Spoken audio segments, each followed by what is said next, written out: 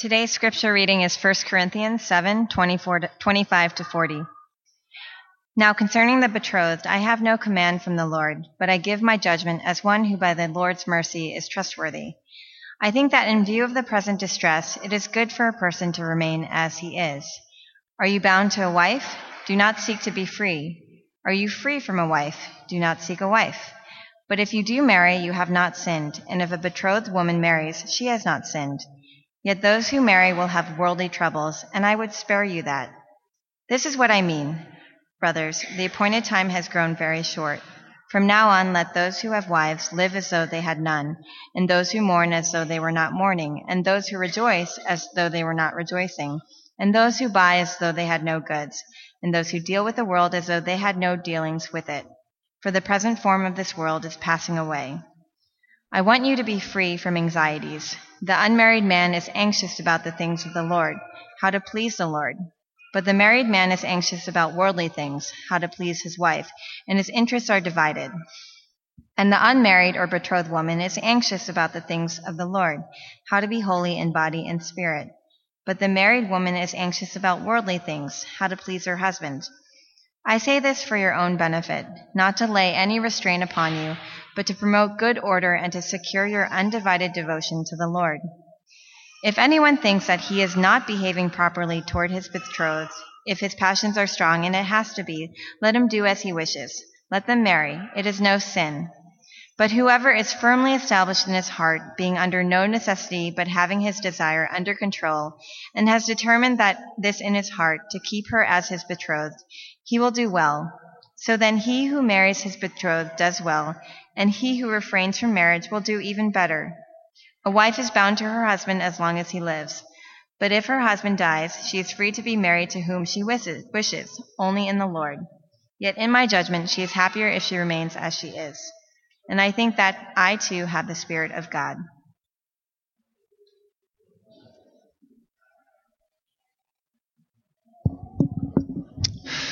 It's good to see everybody here today. I know the fans are blasting. Can you all hear me in the back?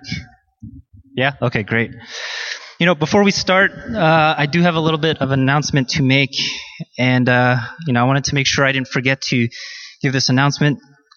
But as the elders, we've been talking about how to really better shepherd the congregation, and how we can, as elders, be proactive in shepherding the congregation.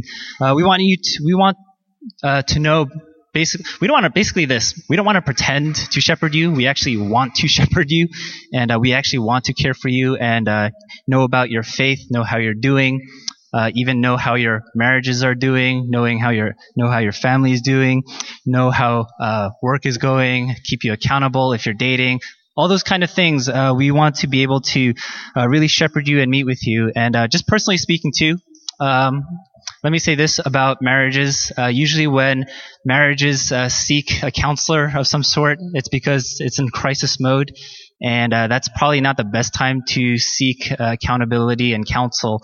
And so we kind of want to guide all of us while we're here, at least, to just walk together in this faith and to be able to pray for you. And I don't say that as kind of like, we're supposed to pray for you, but we actually do pray for you, and we want to know how to really pray for you, and not stuff that you kind of make up just to like answer that question, but really the things that you're going through, we want to actually pray for you and for God to move in your lives and your hearts. And we explicitly meet every month to specifically pray for you all in the congregation. So all that to say is we've systematically tried to kind of divvy up the congregation. All the elders are going to, at some point over the next couple of months, try to reach out to you and try to just find out how you're doing in life. Okay? Elders, did I cover it? Yeah? Okay, great. Let's pray together as we begin. Lord God, we thank you just for this time, and we thank you for this gathered worship, and we pray that as we reflect on this curious passage, that you would bring greater clarity, that you would help us to see the great vision that you have for your people. But more than that, you would align and conform our sight and our perspective to yours. And you give it here, and it's so powerful, it's so life-transforming. And we pray that as we do this, we would once again come to the realization that knowing Christ is everything. In whose name we pray. Amen. I don't know about you. I'm good. I'm glad to be done with the series on Ecclesiastes. Moving on to something else. And I thought maybe for the next couple of weeks we would do something maybe a little bit lighter in topic. And we're going to talk about marriage. And we're going to do a series on marriage. And let me just say from the very beginning, because I think when you hear that, if you're not married, the automatic thing is going to be like, oh, this is not a series for me. But I actually have a bigger agenda in going over this series. It's not about how to particularly help your individual marriages, or although I hope it does that. But basically, I want us to know what the Bible says about marriage and the story that marriage is placed in within God's story and God's narrative. And I think whether you're married or not, knowing what the Bible says about marriage is actually important, because all of us are going to have a role in terms of shaping how we understand, view, and talk about marriage. If you think about our culture is very interesting, because I think there seems to be these two different extreme narratives when it comes to talking about marriage. So on the one hand, you have people who don't seem to believe in marriage anymore. I was listening to this interview with Susan Sarandon, who's an actress, and she was in a relationship for a very long time with Tim Robbins, and a few years ago they split.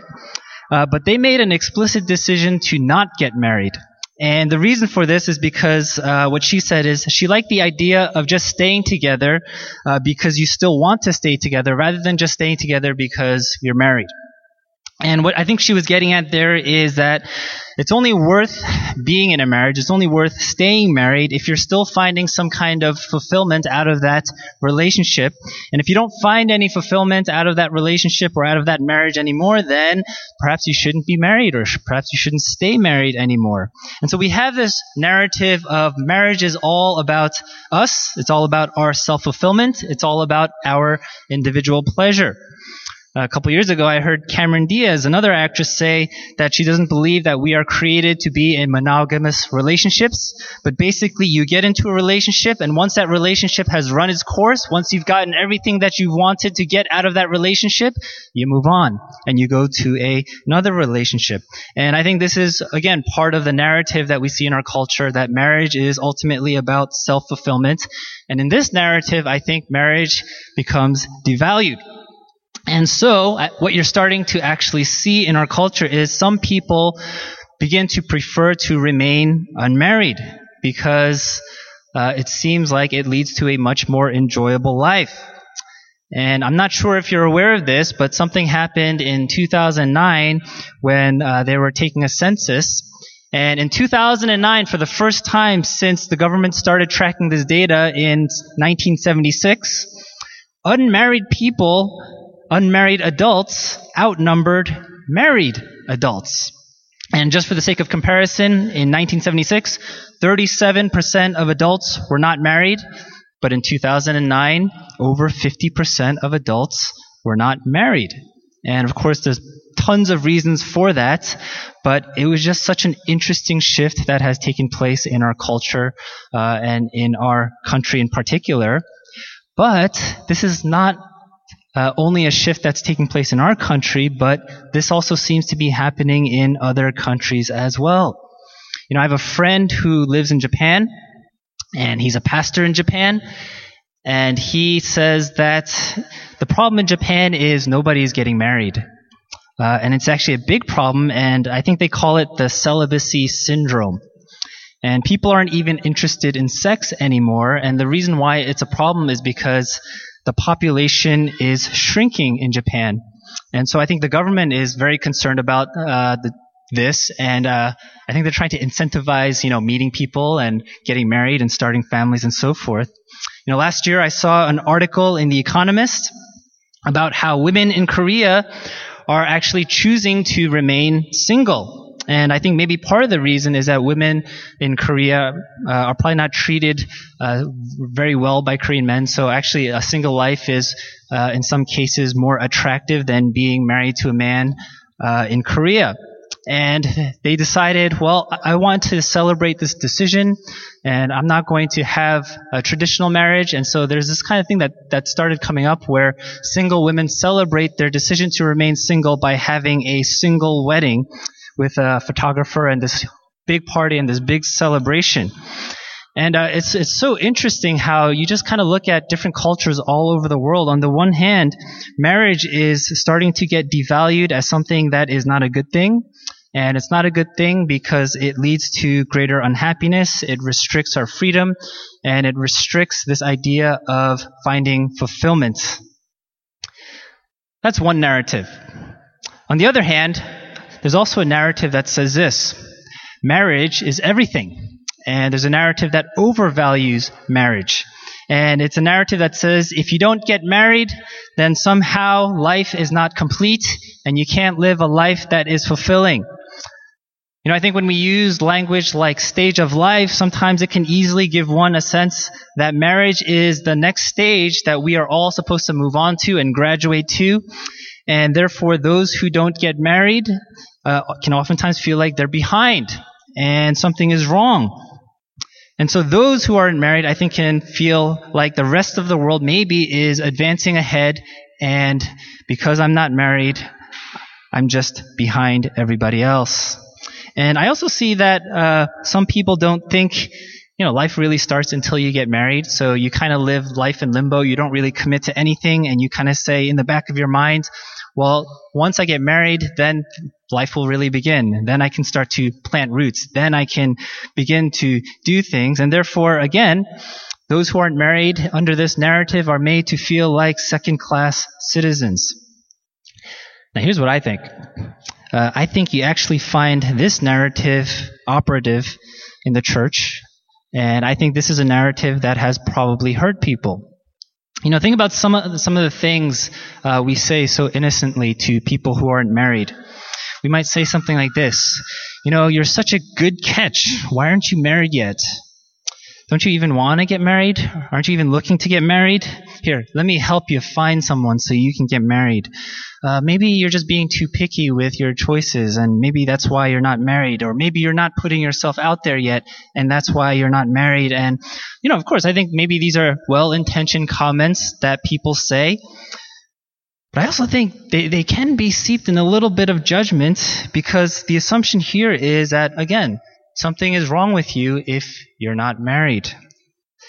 And I think what these comments can do is perpetuate this false narrative that says everybody needs to get married.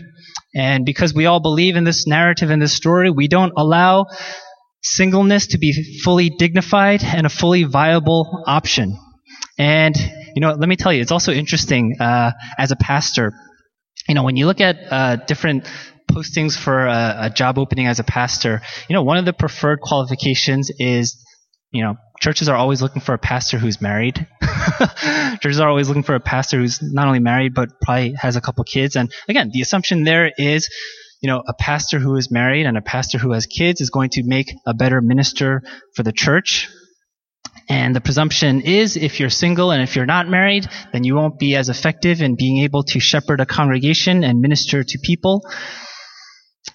And again, even in the church, this narrative is just so powerful and so operative that we don't allow single people to, again, have the option to say, this is a fulfilled life. My life is fulfilled even if I'm not married. This is a fully dignified life even though I'm not married.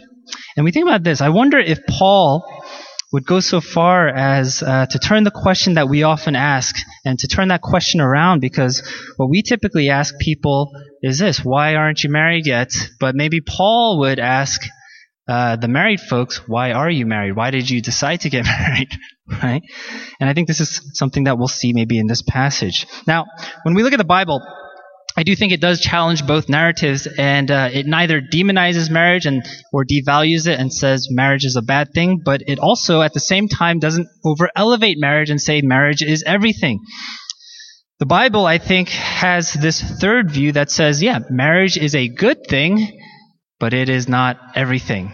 Marriage is a good thing, but it is not the only thing, and it is not the ultimate thing, and it is not the thing that gives you your identity, and it is not the thing that makes your life worth living.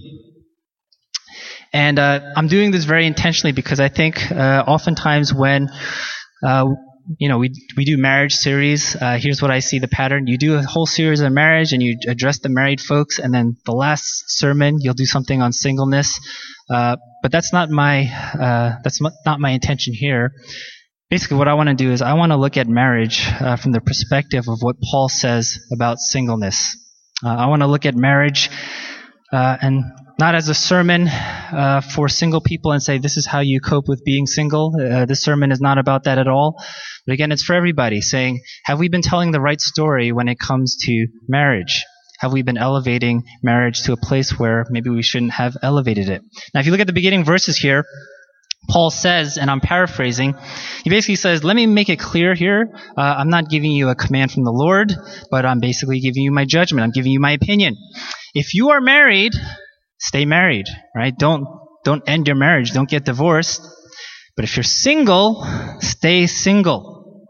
It's not wrong to get married, but those who get married have anxieties related to this present world, and I want to spare you from that. And there are a few things I think that we have to clarify here, but let me just stop there and make one simple point. One of the things Paul says is that it's okay to not get married. And I'm sure for many of us that is not a shock, but you should know in Paul's time that would have been a very, very radical thing to say. Because you see, in ancient cultures, the place in which you derived honor, the place in which you derived your self-worth, came from your family. And sometimes people would get married not out of romantic reasons, but sometimes people would get married out of economic reasons or social reasons. And I know that being single in our culture today can be a difficult thing that many people struggle with. But what you have to realize is that it probably, I think, would have been much, much harder in the day that Paul is writing here. You know, for women in particular, in the ancient world, it would have been difficult to be single because oftentimes women were dependent upon their husbands to provide. You know, today we live in a time where women have very successful careers and women can live very independently of a man. But in the ancient culture, a lot of times women needed husbands in order to get by. And just to kind of elaborate on this, you know, I saw this interesting passage from the sociologist Rodney Stark, and one of the things that he points out is that in pagan culture, there was actually a law that would fine widows for not getting remarried within 2 years. And I think the thought behind that is the government viewed single women as a drain to society. And I know, again, it's hard to be single today. I know weddings aren't as fun as you get older because they seem to highlight the fact that you're single. I know it's annoying when the friends that you used to hang out with all the time are not as available anymore. But imagine this. Imagine living in a time where you're actually fined by the government for being single. And so you have here in the ancient world a lot of pressure to get married. Now, from a Jewish perspective, there too is also a lot of pressure to get married. I read this quote in a commentary from a first century Jewish rabbi, and he basically says this: a man who didn't get married is not a proper man. And in that community, teachers would actually explicitly teach that the more dignified life is a life in which you are married. And within that kind of social construct, I do wonder how other Jewish people and other people in general would have viewed Jesus Christ. I wonder how people would have viewed the Apostle Paul, who themselves were not married. And so when Paul tells people to remain as you are, and especially when he says to single people, remain as you are, you have to realize that this is a huge departure from the norms of society. And so the question is this for us: why does Paul suggest that single people remain single? What is his reason? What is his logic behind that? And he explains it further by stating in verse 29, and he says this: the appointed time has grown very short. And you continue on to verse 31, for the present form of this world is passing away. Now, what is he saying here? Let me do a little bit of theology. In the theology of Paul, oftentimes he talks about two ages or two worlds. So, for example, you see in Romans chapter 12, and one of the things that Paul says is, do not be conformed to the patterns of this world or this age. And a lot of people point out the assumption there is then that there is a that world or that age. And in Paul's theology, there are two ages. You have the old age, which is characterized by things like sin and death. And then you have the new age, which is inaugurated with the coming of Jesus Christ, and it's the new age of the Spirit. And so what age are we living in now and today? And the answer is both. We're living in both ages. We live in a time where the old and the new are overlapping. And that's why we still say we struggle with sin, but at the same time we can say things like this: sin has no power over us. That's why in one sense we can say we need to grow in holiness, but in another sense we can say this, that we have already been made holy in Christ. And when Jesus returns the second time, the old age is going to completely pass away and fade away, and we will be living in the new age without sin and death. And that's basically the new creation, the new heaven, the new earth, the new Jerusalem described in the book of Revelation. And so when Paul says that the present form of this world is passing away, I think he's saying this, that the old age of sin and death is passing away, and we need to be a people who live in the new age of the Spirit. But there's a little more nuance to that, okay? Because that can easily be misunderstood, and it probably was misunderstood by the Corinthian church. And so if you look at verses 29 to 31, he says some, kind of strange, curious things, but I think important things. And he says, those who are married live as though they were not married. Those who mourn live as though they were not mourning. Those who rejoice live as though they were not rejoicing. And let those who buy as though they had no goods. And what does that mean? What is he saying here? I think he's saying this. Don't live as though this world is all that you have. So when you mourn, yeah, you should mourn. But don't mourn don't mourn too much. When you rejoice, yeah, you should rejoice. But don't rejoice too much. Don't get too attached to this present world, because this present world is fading away. But at the same time, you are in this present world and you have to acknowledge that reality. But your hope is in a world that is to come.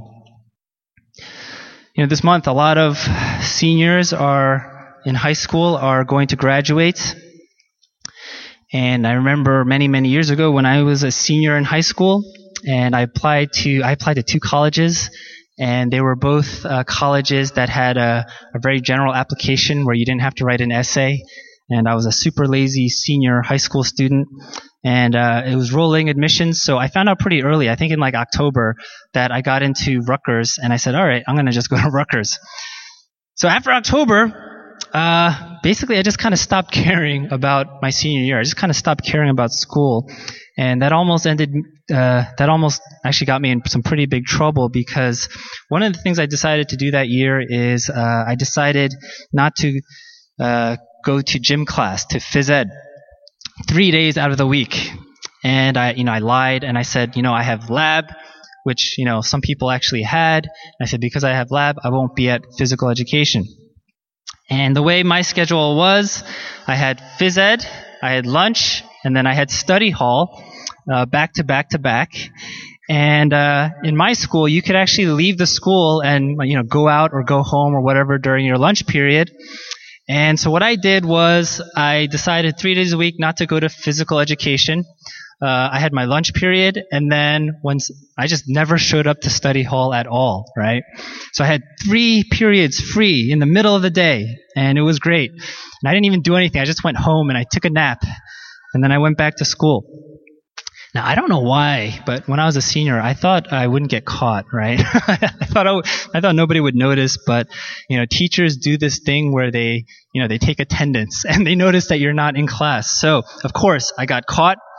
I got called to the dean's office, and he told me something that freaked me out. And he said, the policy in the school is if you have 2 unexcused absences, you automatically fail for the quarter. And I had, at that point, 15 unexcused absences. So he said, you should fail physical education. And then he said this: did you know in New Jersey, 4 years of physical education is a requirement to graduate? And if you fail 1/4 of phys ed, that's going to disqualify you from graduation. And of course, I was freaking out. I was like, oh my gosh, I'm going to have to take phys ed in the summer. And not only that, I'm not going to be able to graduate with my friends. And not only that, I don't know if Rutgers is going to take away their acceptance for me. And I was really scared. And this kind of irresponsible attitude of just, I know where I'm going next year, so I'm not going to care about the present, kind of ended up biting me in the butt. Now, it actually kind of worked out for me because they were very merciful, and that was actually the first time in high school that I got in trouble, so I think they took that into account, and they said for the rest of the year, you're going to have lunch detention, so instead of going out for lunch, I would go into this classroom, and I would sit there and eat my bagged lunch with a couple other people. And he would also say, and you have to go to X amount of Saturday detentions, which basically, on Saturday at 8 a.m, you go to the school cafeteria and you sit there for the whole day in detention. And that was my senior year, right? But I got to graduate. I passed phys ed. I didn't have to go to summer school, and I ended up going to college. Now, I don't think that's the right way to approach things where you know where you're going to go. You know what you're doing in the present is eventually going to pass. And I think what Paul is saying here is it's kind of like, you won't be in high school forever, so don't get too attached, right? Don't get too attached to the classes. Don't get too attached to your teachers. Don't get too attached to that schedule. Don't get too attached to the activities, because one day high school is going to be over and you are going to move on to college. But at the same time, you're still in high school, and while you're still in high school, you have to realize you have some responsibilities there. And I think this is the tension that Paul is trying to maintain here, and he's saying this, one day this present form of this world is going to pass away. That doesn't necessarily mean you shirk the responsibilities you have in this world, but at the same time, your hope has to be rooted firmly upon the world that is to come. Therefore, marriage is a good thing. It's not a bad thing, but marriage is just temporary, and your hope shouldn't be in marriage, but it should be in the world to come. And if your passions are strong, then you should just go ahead and get married, because marriage is not a sin, and what you do in the present age still matters. But ultimately, the hope of a Christian is, again, in the world that is to come. Now, I want you to look at verse 32 for a moment, and he says this: I want you to be free from anxieties. The unmarried man is anxious about the things of the Lord, how to please the Lord. But the married man is anxious about worldly things, how to please his wife, and his interests are divided. And I don't think we should take that as him saying that marriage is a bad thing and you can't be a faithful Christian if you're married. I think he's saying marriage is good, but if you're single, it actually might be a better option to remain single. Why? So that you can actually be free to focus on the things of the Lord. Now, I don't think he's making a theological point per se here. I think maybe he might be making a practical point. And I think practically speaking, somebody who is not married and doesn't have kids probably has a lot more freedom to minister to people. I don't know if Paul could have done everything that he had done if he had wife and kids.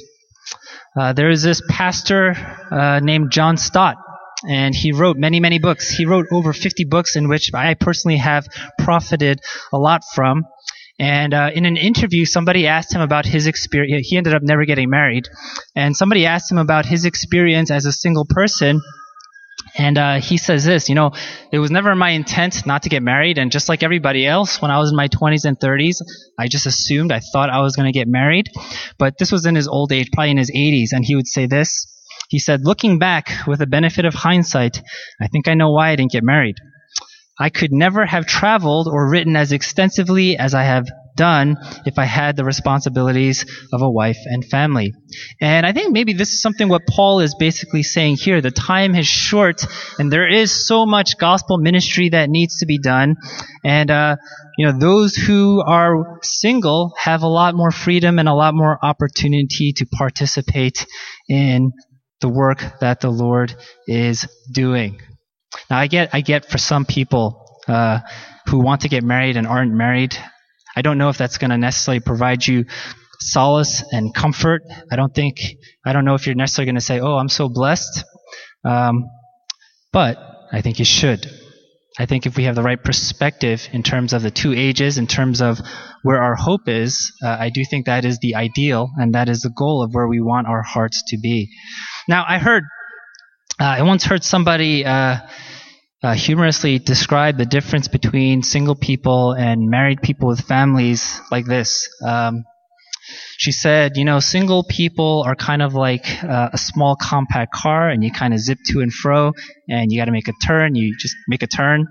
And married people with kids, and especially young kids, are more like this huge semi-truck. And every time you want to make a turn, it takes a lot more patience and a lot more coordination to go where you want to go. And I think we've seen that practically in this particular congregation, because if you think about it, when the church started, it was filled with a lot of younger people who were mostly single. And I think we would all agree that at that time, community just was a lot easier, wasn't it? You had the opportunity to form a lot of friendships, and maybe even, especially during that time, was where you formed a lot of the friends that you have today. I remember my first year here about 6 years ago, and after a Sunday, I think it was like a 3-day weekend, someone said, hey, nobody has work tomorrow, let's go to Atlantic City. And we did. That night we drove down and we went to Atlantic City, and I don't think any of us slept that night, and we drove back up the next morning. And you can only do that when you don't have kids and you don't have responsibilities. I know people used to go on a lot of trips together, and things like snowboarding trips. And these things helped build and facilitate and foster community and build great friendships. And during that time, you could actually have a conversation with somebody and not get interrupted by a child who is screaming or not doing what they're supposed to be doing. And these days, you feel like you talk to one of your friends now and they have a child, and it seems like you never finish a conversation with them anymore. And there seems to be this limit of having the freedom to form the deep relationships that you were once able to form. And again, I think these are just very practical points. And basically what I'm just trying to point out is this, that you have a lot more freedom as a single person to build friendships and to build meaningful relationships and to spend time with people and to delve into the lives of people more than somebody who maybe is married and has kids and has the responsibility of family. And if you don't buy into this narrative that says marriage is everything, but you believe the Bible's narrative about the hope of the age to come, then I think you'll begin to see what Paul is saying when he says singleness is actually a great gift. Not just a gift to yourself, but it's a great gift to others. It's a great gift to the body. It's a great gift to the church. It's a great gift to gospel ministry. And if Paul is saying that singleness is not only a good option, but perhaps it is even the better option, then the conclusion we have to reach is marriage can't be everything. Marriage can't be where we draw our worth and self-value. Marriage can't be where we get our identity from. Marriage can't be the place where we look for ultimate self-fulfillment. And so what I think is, altogether, whether you're married or single, we have to stop thinking like that and reinforcing this narrative that says marriage is everything in our community. Now, here's what I'm going to guess, that for most people, this is going to be a hard narrative to shake. If you're single, you may not receive any comfort from what Paul is saying here, and you might be thinking, honestly, I don't really care about ministering to other people. I myself just want to be happy. I don't want to feel alone anymore. And if you're married, you might be living in this narrative too. And I would say, if you're married, how do you know if you're living this narrative? Well, if you feel like your marriage is not meeting your expectations and you're really unsatisfied in your marriage, then that too could be a sign that you're living this narrative that says marriage is everything and marriage is there for your self-fulfillment. And so, you may conclude, if your marriage is not going well, that 1, maybe you married the wrong person, or 2, your spouse needs to change. And I think a lot of times it might be the latter case. And when it's the latter case, that I think leads to greater conflict because both spouses expect the other person to change. And, it just ends up in a lot of fighting. So how do we become free from this kind of narrative? Whether you're single or married, how do we free ourselves from thinking marriage is the ultimate, marriage is everything? I think we have to truly and honestly do this. We have to believe in God's narrative, and we have to look at our lives in view of His narrative, His story. We have to locate ourselves within God's plan and what God says is true and the arc of God's story. And in God's story, there is indeed a marriage celebration to come, but that marriage celebration is not ultimately with an earthly spouse. That marriage celebration comes because our spouse is Jesus Christ. Because in Christ we have a husband and a bridegroom who loved his bride so much that he died for his bride on the cross. And that great act of love actually guarantees intimacy, fellowship, fulfillment, and joy. And it's not to say that in this present world or in this age that you are going to experience those things fully, but you can taste it as you share in fellowship with Him. And you can hold on to the hope that one day there will be a celebration, the marriage supper of the Lamb, where these things that we long for, that our hearts long for in this age, will be fulfilled in Christ, who is our true husband, whose marriage is the true marriage, the one that our hearts truly need to hold on to. In this age, whether you're married or not, I think our hearts may always ache and long for the blessings of marriage, maybe from two different sides of the coin. Somebody who's not married aches for the blessings of marriage because they don't have it, and maybe somebody who is married aches for the blessings of marriage because they didn't find it in their own marriage. But you see, in the age to come, those aches will one day be taken away, and we will be left to rejoice in the union that we have with Jesus Christ, who is our everything. Friends, marriage is good, and I don't want to poo-poo marriage. I don't think Paul poo-poos marriage. But it's not everything. It's not. Whether you long to be married because you're not married, or whether you long for your marriage to be your ultimate source of fulfillment, marriage can't do that for you. The only marriage that can is the one that we have with Christ. And so long for Him, because He is our everything, and live in that freedom, friends. Let's bow our heads in prayer as the worship team leads us.